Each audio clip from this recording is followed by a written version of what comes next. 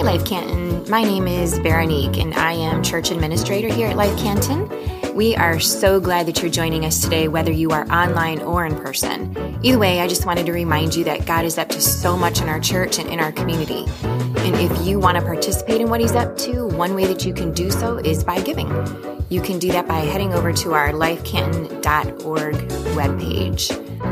This week, we are in our 2 Timothy series. You'll hear a message from Pastor Jared about how to deal with difficult people. Give that a listen, and I'll talk to you in a bit. Welcome to Life Canton. My name is Jared. I'm one of the pastors here, and I am so glad that you are here, especially if you're newer here. This is your first time. We're glad that you're here checking things out as well. And I would say this, too. If you're like, oh, that guy, I don't want to hear him speak, you can go to Meet the Pastor right now if you want to. You can just get up and leave. I won't take it personally this one time, I promise.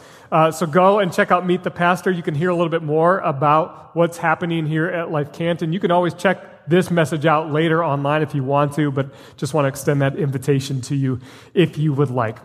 We are in a series called 2 Timothy. We're looking at this very short letter that Paul writes to Timothy. Timothy's a young man. He's leading a church in the first century in an area near Ephesus. It's this very well-populated, highly intellectual culture, and so that's where he's at, and it's a struggle. We're going to get into that in just a second, and I would encourage you to join me if you can. If you have a Bible, we're going to be in 2 Timothy chapter 2. If you don't have a Bible, let us know. We have some newer ones as well as some used ones, and if you would like one, you would like to own one, let us know. We'll give that to you. Otherwise, we'll have the words on the screen in just a second. First, I have a question for you. How many of you have ever thought this, or maybe you have actually said this out loud? That this world would be so much easier if it weren't for all these people. Anybody ever felt that? I'm raising my hand with you, okay? I've felt that. That's weird for a pastor to say, right? Because we're in the people business. Church is all about people, but here's the thing. What do you and I know about people? We're messy. We're a mess. We're broken. We've got issues. It's difficult at times. How many of you have had to deal with difficult people? Don't raise your hands. We've all dealt with difficult people. There are difficult people. How do we deal with them well? This isn't just a 21st century issue. This is something that they're dealing with in the first century. Paul is writing to Timothy, who's dealing with people. How do you do that well? That's what we're going to look at today. So if you have a Bible, you can join me in 2 Timothy chapter 2, and I'm going to be starting in verse 20. It'll also be on this screen if you want to follow along in that way. In a wealthy home, some utensils are made of gold and silver, and some are made of wood and clay. The expensive utensils are used for special occasions, and the cheap ones are for everyday use. If you keep yourself pure, you will be a special utensil for honorable use. Your life will be clean, and you will be ready for the master to use you for every good work. Hold on a second. I thought we were talking about difficult people. How do I deal with difficult people? Just tell me what's the step-by-step process. We're going to get there. Paul's going to get there. But first, wouldn't you know it, if we deal with difficult people, we first got to deal with the difficulty within us. We're difficult people, right? I'm a difficult person. I've got to check myself first before I start dealing with anybody else outside of myself. It was Jesus who said, before you remove the speck in your brother or sister's eye, you got to deal with the plank in your own eye first. So we're going to talk about what it means to be an honorable utensil. We're going to talk about what it means to deal with the difficulty within us first before we can even begin to talk about difficult people that we're dealing with. Now, Paul uses an interesting metaphor, and this is contextual for him. He talks about silverware, essentially, wood and clay, gold and silver, utensils that you would eat with. And this is something that's important to know. In the first century, we've talked about this a little bit before, that meals and banquets are a big deal. It's not just like going through the drive-thru, getting a sandwich, and then going on your way. No, it's a very big deal. It's meaningful. It's important. There's lots of symbolism around it. And especially within this culture and in this context, it's all about honor and shame cultures. So they're specifically talking about an honorable meal setting. And so you would have a meal, but all of the seating was arranged in a very specific way, a very symbolic way. The guests who was invited was meaningful, as well as the utensils that you would use all have meaning. Paul's just simply using this as a metaphor to talk to Timothy about how to be honorable. How to be honorable so that you are, in a sense, a utensil for others. Can others utilize you well? Are you honorable? It specifically uses this phrase, if you keep yourself pure. Later on, you will be clean. Your life will be clean. I want to talk about that for just a second because that could be a little bit confusing if you're newer to the faith. If you've been coming here for a little while, you maybe have heard us say things like, hey, Jesus accepts you, you belong, you don't have to get your life all cleaned up. You don't have to have it all figured out in order to be part of the family of God. That is all still true. That's all still true. It's only by the death of Christ and the transformative work of the Holy Spirit that you can be made clean. You can't do it on your own. That is all still true. So what do we do with this phrase? Keep yourself pure. Well, again, Paul is speaking to Timothy in his context. Timothy's already saved. Timothy has already experienced the grace and the mercy and the salvation that comes from knowing Christ, as well as he has received the Holy Spirit. He has gone through the receiving of the transformative work that the Holy Spirit is already doing in him and will continue to do. But there is this other thing that happens after that. And it's this churchy word, this biblical word that we use called sanctification. Sanctification. If you keep yourself pure, in other words, what you are doing, you are partnering with God and the work of the Spirit as you are becoming more and more sanctified by the work of God in you, in Christ, through the power of the Holy Spirit. You, in a sense, listen to what God is showing you and revealing in you about yourself and begin to be part of that work. That's what Paul is saying to Timothy. Keep yourself pure. And you'll be clean. You'll be honorable. So now we're going to move into what does it look like to be honorable. He's going to offer two ways that it looks like for us to be honorable in our lives in order to keep ourselves pure, to be clean, so that we are utilized by others for every good work. Let's check out this next verse, verse 22. It says this, run from anything that stimulates youthful lusts. Instead, pursue righteous living or justice, faithfulness, love, and peace. Enjoy the companionship of those who call on the Lord with pure hearts. It's a good start. This is a way to be honorable. Now he's speaking first and foremost how we do this inwardly. Eventually we're going to move to how we do that, how do we live honorably outwardly. First of all, he's talking about the inward life, the inner life, what's going on in our hearts, in our minds. He says, run from anything that stimulates youthful lust. He's primarily talking about the concept of sexual immorality here.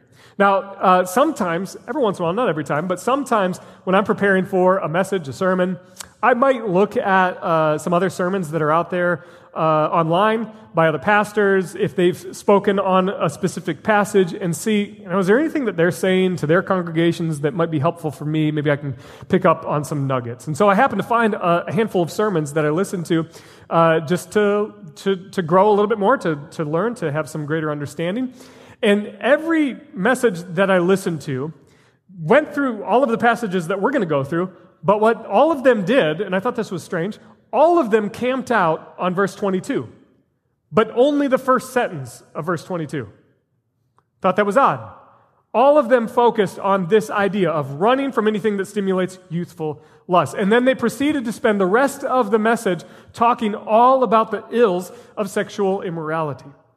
And then they just began to kind of yell and lecture their congregations, and more, it just built on more and more shame and guilt and feeling wrong and disgusting inside. And I found myself feeling all of these things as well, and it brought me back to when I was about 20, 21.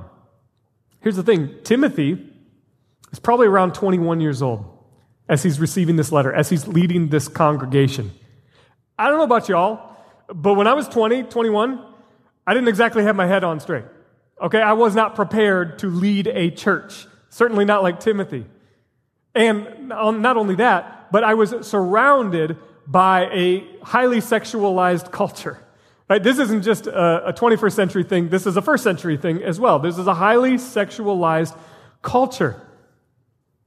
And I was told, run from anything that stimulates youthful lust. I was rightly told those things. But what I also grew up into, and some of you had this experience as well, is something called purity culture, where the only focus was just this first sentence. Everything else was never talked about. It was only this. Always talking about sexual immorality and just further and further pushing us down into feelings of shame and fear and anxiety. Any kind of thought or feeling that we might have had associated with any kind of sexuality was immediately deemed evil, wrong, gross. It should be gone. It should go away. But the moment that you're married, all of a sudden, you have freedom and access to all of those things.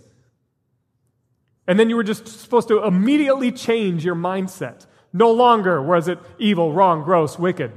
Now it was all good and beautiful and joyful. Well, if we know just a little bit about human psychology 101, it doesn't work that way. No, you actually take all of that disgust that you had with yourself, these images that were presented to me of Jesus is just standing there, shaking his head, looking at you. Oh, you had another thought. Oh, you had another feeling. That's wrong. That's bad. That's gross. That was presented to me growing up in my youth groups and in my college ministries. You take that into your relationship. It doesn't just go away. And so over and over and over are these feelings of shame. Now here's the thing. Here's why I tell you this. It's not that this verse 22 is any less important because of that. It's still important. Timothy is a young man with all kinds of exposure to a very highly sexualized culture. It's no different in the 21st century. It is important that he flee from those things, run from those things because of the danger that they may be. And what we're pretty sure about Timothy is that we don't know that he's married, that he's in a relationship at this point, he's a single man. He's got to run from these things. But, if it only is this verse and nothing else comes after it, it's going to be shame. It's going to be shame-inducing.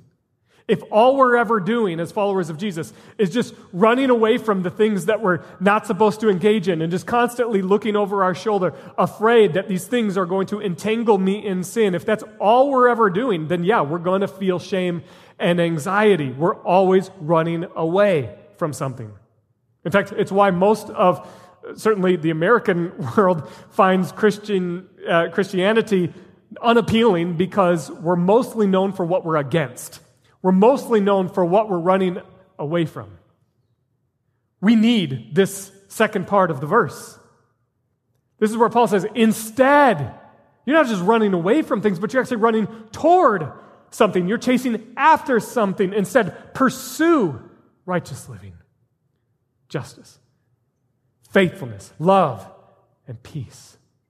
Don't just be running away from things and living in fear and anxiety and developing more and more insecurities about all of the things that are going wrong, but no, run toward the things that are good and wholesome and healthy. Run into things like righteous living, like justice. When you see things that have gone wrong, when you see injustice, get your hands dirty and be part of the justice work. Be part of the restorative work. When you see just an aimless life, no, instead live with faithfulness and discipline. Be devoted to this, Timothy. Pursue love, sacrificial love. Be a servant to your church. Lead them well through service and peace. There's going to be division everywhere you go. There's division in your church, but you are called to be a peacemaker. When we focus on these things, when we chase after these things, we become less concerned about what we're running away from, but focused on what we're running toward. This is the first way to be honorable for Paul as he speaks to Timothy. There is inward work that we have to do within our hearts and our minds, but also to enjoy the companionship of those who also call on the Lord with pure hearts. Surround ourselves. We're not running away from things alone or running toward things alone. We surround ourselves with people who are like-minded. Now it turns outward. Let's look at the outward way to be honorable. Check out the next verse. Again, I say, don't get involved in foolish, ignorant arguments that only start fights. A servant of the Lord must not quarrel, but must be kind to everyone, be able to teach, and be patient with difficult people. Again, he's talking about difficult people. And obviously, none of us have ever had to deal with any difficult person. But let's just hypothetically say we had to. He's 21 at the time. Not only is he leading a church, but he's also having to deal with difficult people. I think back to when I was 21, I was not at that place. I was absolutely not at that place. Now, that's not to say that if you are 21 or 20 or 19, that you are incapable. No, actually, quite the contrary. Here's the thing. I want you, if you are 19, 20, 21, I want you to see yourself in this, and I want you to see hope in this passage. The fact that this is actually possible, that you have every bit of capability to be a person of self-discipline, of maturity, one who can lead, one who can even engage in difficult conversations in a way that is honorable and healthy. So please hear me. If you are a student, a college student, you have access to the godliness that you need to be that kind of person. But here's the thing. For me, I was not at this place. And here's the thing that Paul says, again, I say. Why does he say that? Well, because just last week we talked about this whole section where he says, don't deal with foolish or worthless arguments. Have nothing to do with them. Avoid them like they're cancer, like it's gangrene, like it's an infection. Avoid the arguments. But now we get a little bit more clarity. He builds upon that verse. He says, avoid the arguments, but you still need to be kind. You need to be able to teach, and you need to be patient with difficult people. You know what I see here? I see avoid the arguments, but don't avoid the people. We can avoid the arguments, but we can't avoid the people. Well, how do you do that? How do you be an honorable utensil when dealing with difficult people? How is that even possible? Well, we first have to think about what's going on inwardly. And what we know, and what we talked about last week, is this idea that what we think about God is the most important thing about us.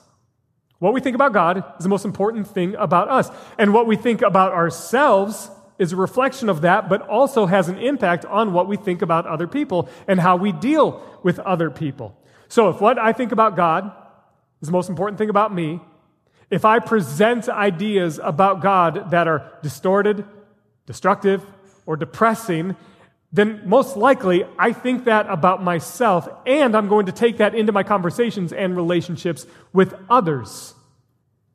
It's going to be evidence of what I think about God. And ultimately, it's going to lead to them becoming more and more disconnected from God.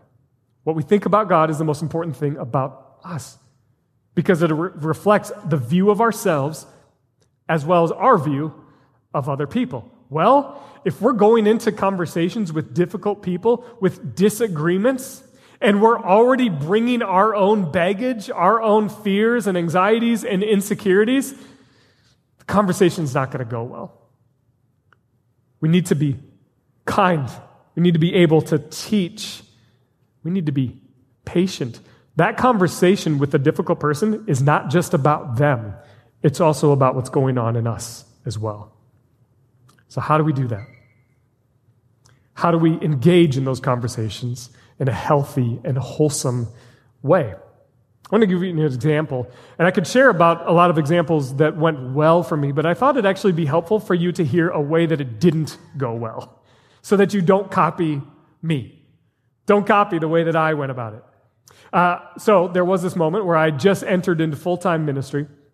I was in my early 20s, and I was still learning. I hadn't gone to seminary at that point. I hadn't even gone to any kind of Bible school. Most of my learning I had done all on my own. And I happened to come across a book that seemed to be interesting to me, and it presented a particular idea about God. It was a particular theology about God. And after I read that book, I kid you not, I was an expert. Because, what I know about myself when I'm 21, I just know everything. It's really convenient for me in my early 20s. So I read this book, and all of a sudden, I'm an expert. It's a joke, by the way. I just want to make sure I'm clear. Some of you are like, is this guy for real? No, that's a joke. So anyway, this is how I thought about myself. This sort of cocky, narcissistic, God-fearing man that was bringing this into conversations that I had had with people. Well, there was an opportunity that was presented to me. There was a man who was about twice my age who was struggling with a particular idea about God, a certain theology.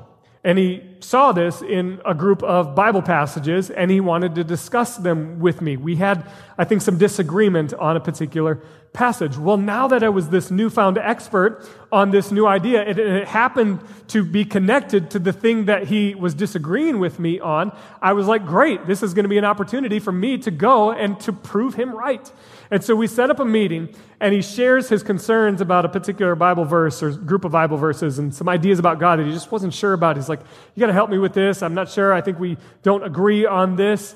And so I'm taking all of these ideas that I got from this one book, mind you, and regurgitating it to him. I begin talking at him for the next 30 minutes in basically what turned out to be a lecture. And over time, I could see his demeanor just go down. And as I'm finished, he finally lifts his head just slowly, and I see him wiping tears away from his eyes. And he says, Jared, this is a lot. I'm not sure about all of what you had just said. I still have to process a lot of that. Those are giving me some ideas about God that I'm not so sure about. He struggled to find his words. He struggled to gather his emotions. And as he's in this vulnerable state, this is what I say to him. Yep, it's hard. It's hard, but these are the facts. And so if you want to talk about it more again sometime, just let me know. But I got to run to another meeting.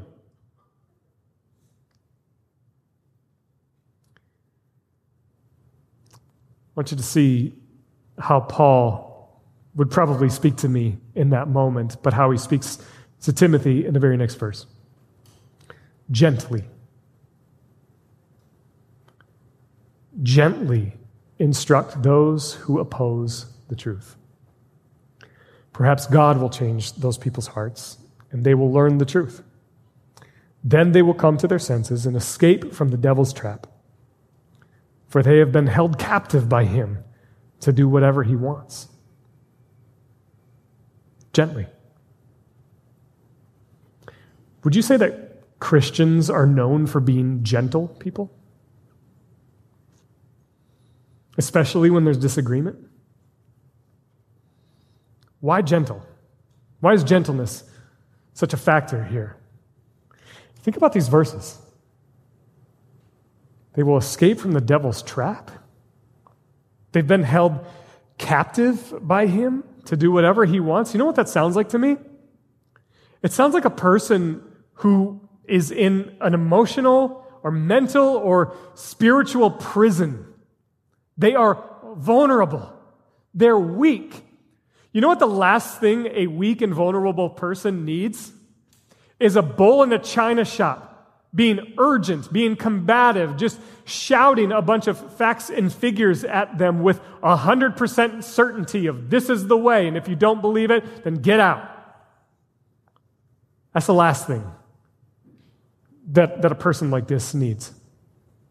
Which is why Paul says, gently instruct. This is hard, especially when we're dealing with difficult people, and difficult arguments, difficult conversations.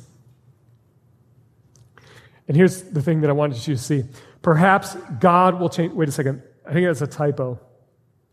Guys, I told you to change that. That's supposed to say Jared, so we need to switch that up. It's perhaps Jared will change the, no. But that's how we think, right? It's my responsibility. I have to do this. Because if I don't change their heart, then God's going to be mad at me. Nope, it's not about you. Perhaps God will change their hearts. You have zero responsibility in changing anybody's heart. You might have a part in changing their mind, but it's God's responsibility to change their heart. And the Holy Spirit working within them, and especially if they're vulnerable. Your job is to be gentle, to be patient, to be kind with difficult people. This is what you and I are called to. The question we have to ask ourselves is, how much are we actually letting God have control in the situation versus how much control we would prefer to have? And maybe another question to deal with is more of an internal one. How much do we make dealing with difficult people actually about our own fears and insecurities? About what's going on in us? This is why Paul says, keep yourself pure. How do we do that? How do we remain this pure, this clean utensil to be used by the Master's every good work?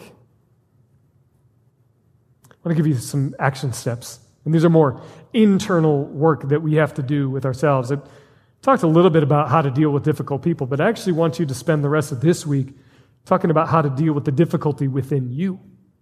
Dealing with you, yourself, as a difficult person.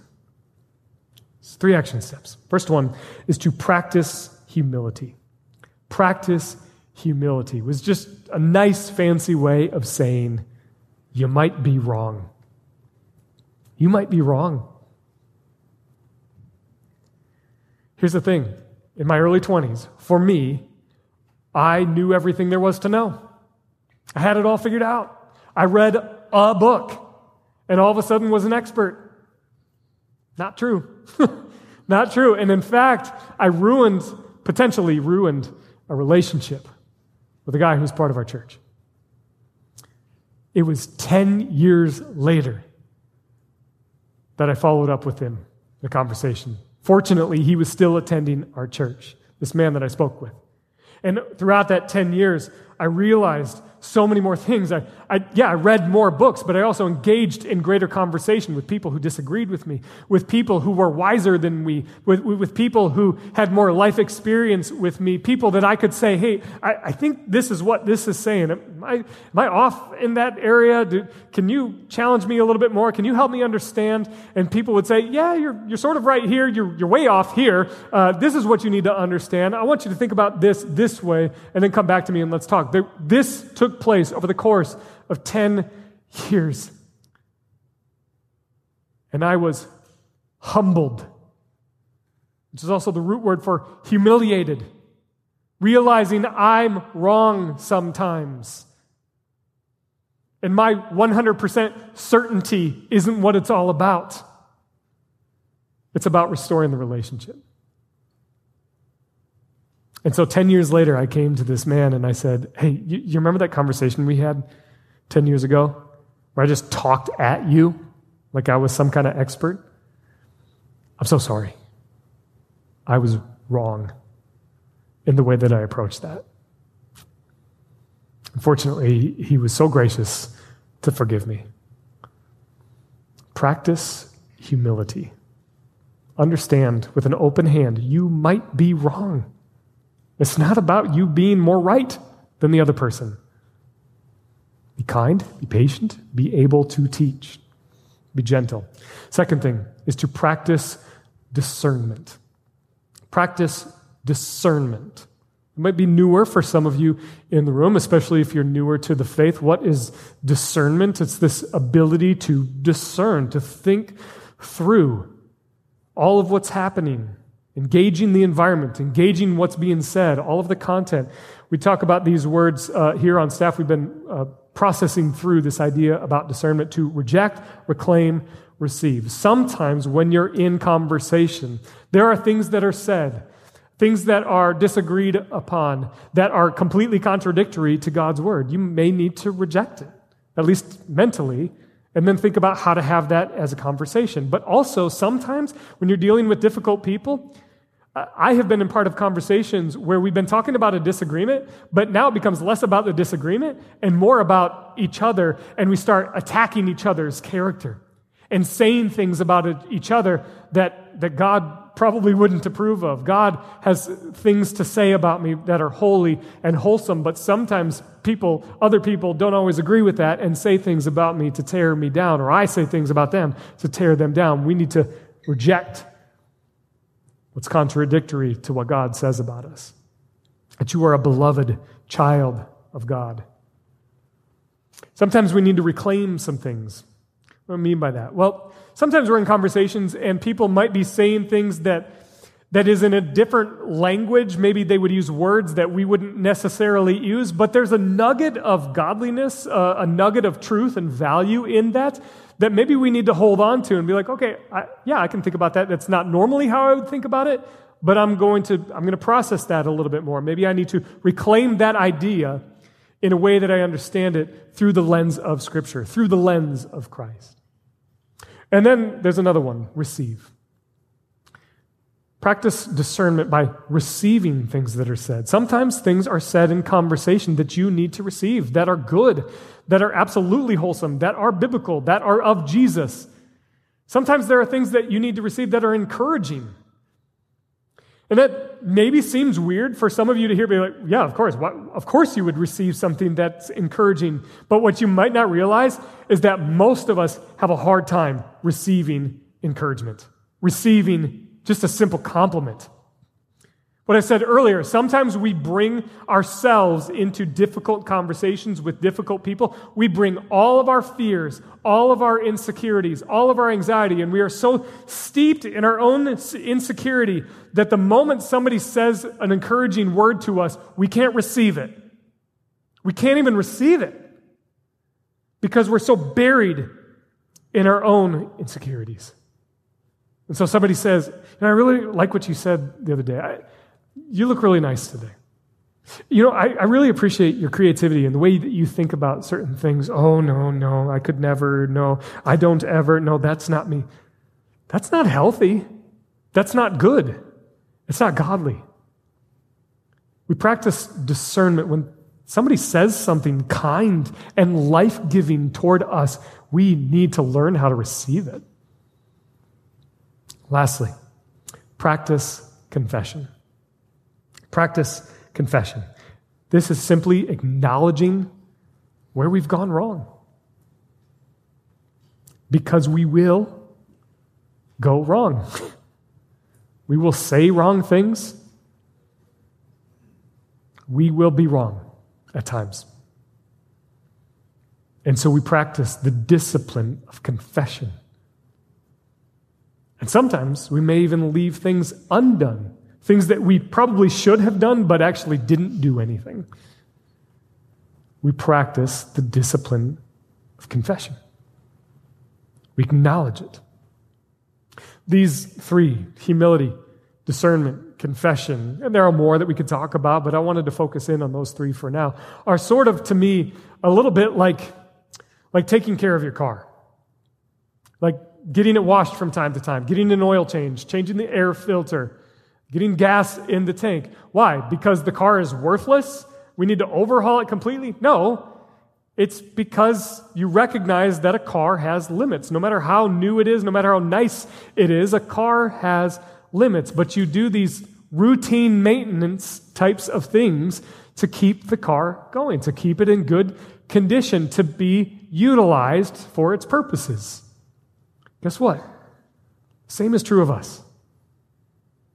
Humility, discernment, and confession is like routine maintenance for our souls. We do this regularly. We confess regularly to sustain our humility, to remember that I don't have it all figured out, that I don't have all the answers, that sometimes I might be wrong. And we invite the Holy Spirit to grow us, And the ability to hear God's voice through the power of the Holy Spirit to discern, God, what is of you and what's not of you? This is routine. Paul says, Timothy, this is how you be honorable so that you can be used for every good work. I want to focus in on confession for us today as this last action step. And sometimes we take a moment to say, hey, we want to invite you to commit your life to Jesus, maybe for the very first time, or maybe you sort of need that recommitment, re-energize, that routine maintenance, if you will. And we ask you to have that time with God individually, and that's good, and there's moments for that. But today, I want us to do that collectively through a collective confession. Some of you maybe have grown up in churches where you've said these words. You're going to recognize them. Maybe you will even find yourself having them rehearsed and you're able to say them out loud. Go for it. For some, these might be brand new words. You've never heard them before. But especially for those of you who would say, you know what, I'm not part of the faith. I don't know if I necessarily believe in Jesus.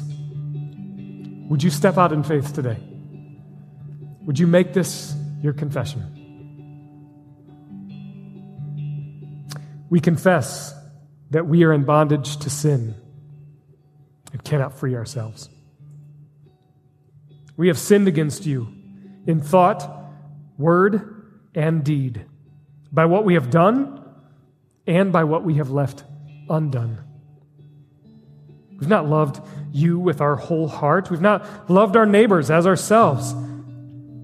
But for the sake of your Son, Jesus Christ, have mercy on us. Forgive us.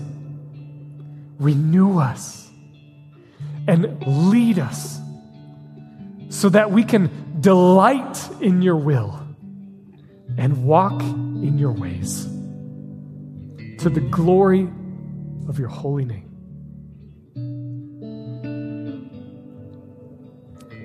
Would you please stand with me? We're going to sing a song that basically takes this idea as we sing out a confession. And what I want you to see is the movement that happens in the passages of the song.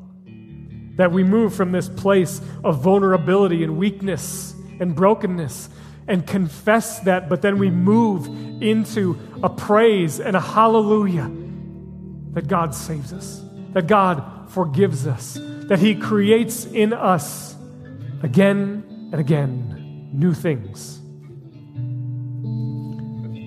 Let's sing as we confess together.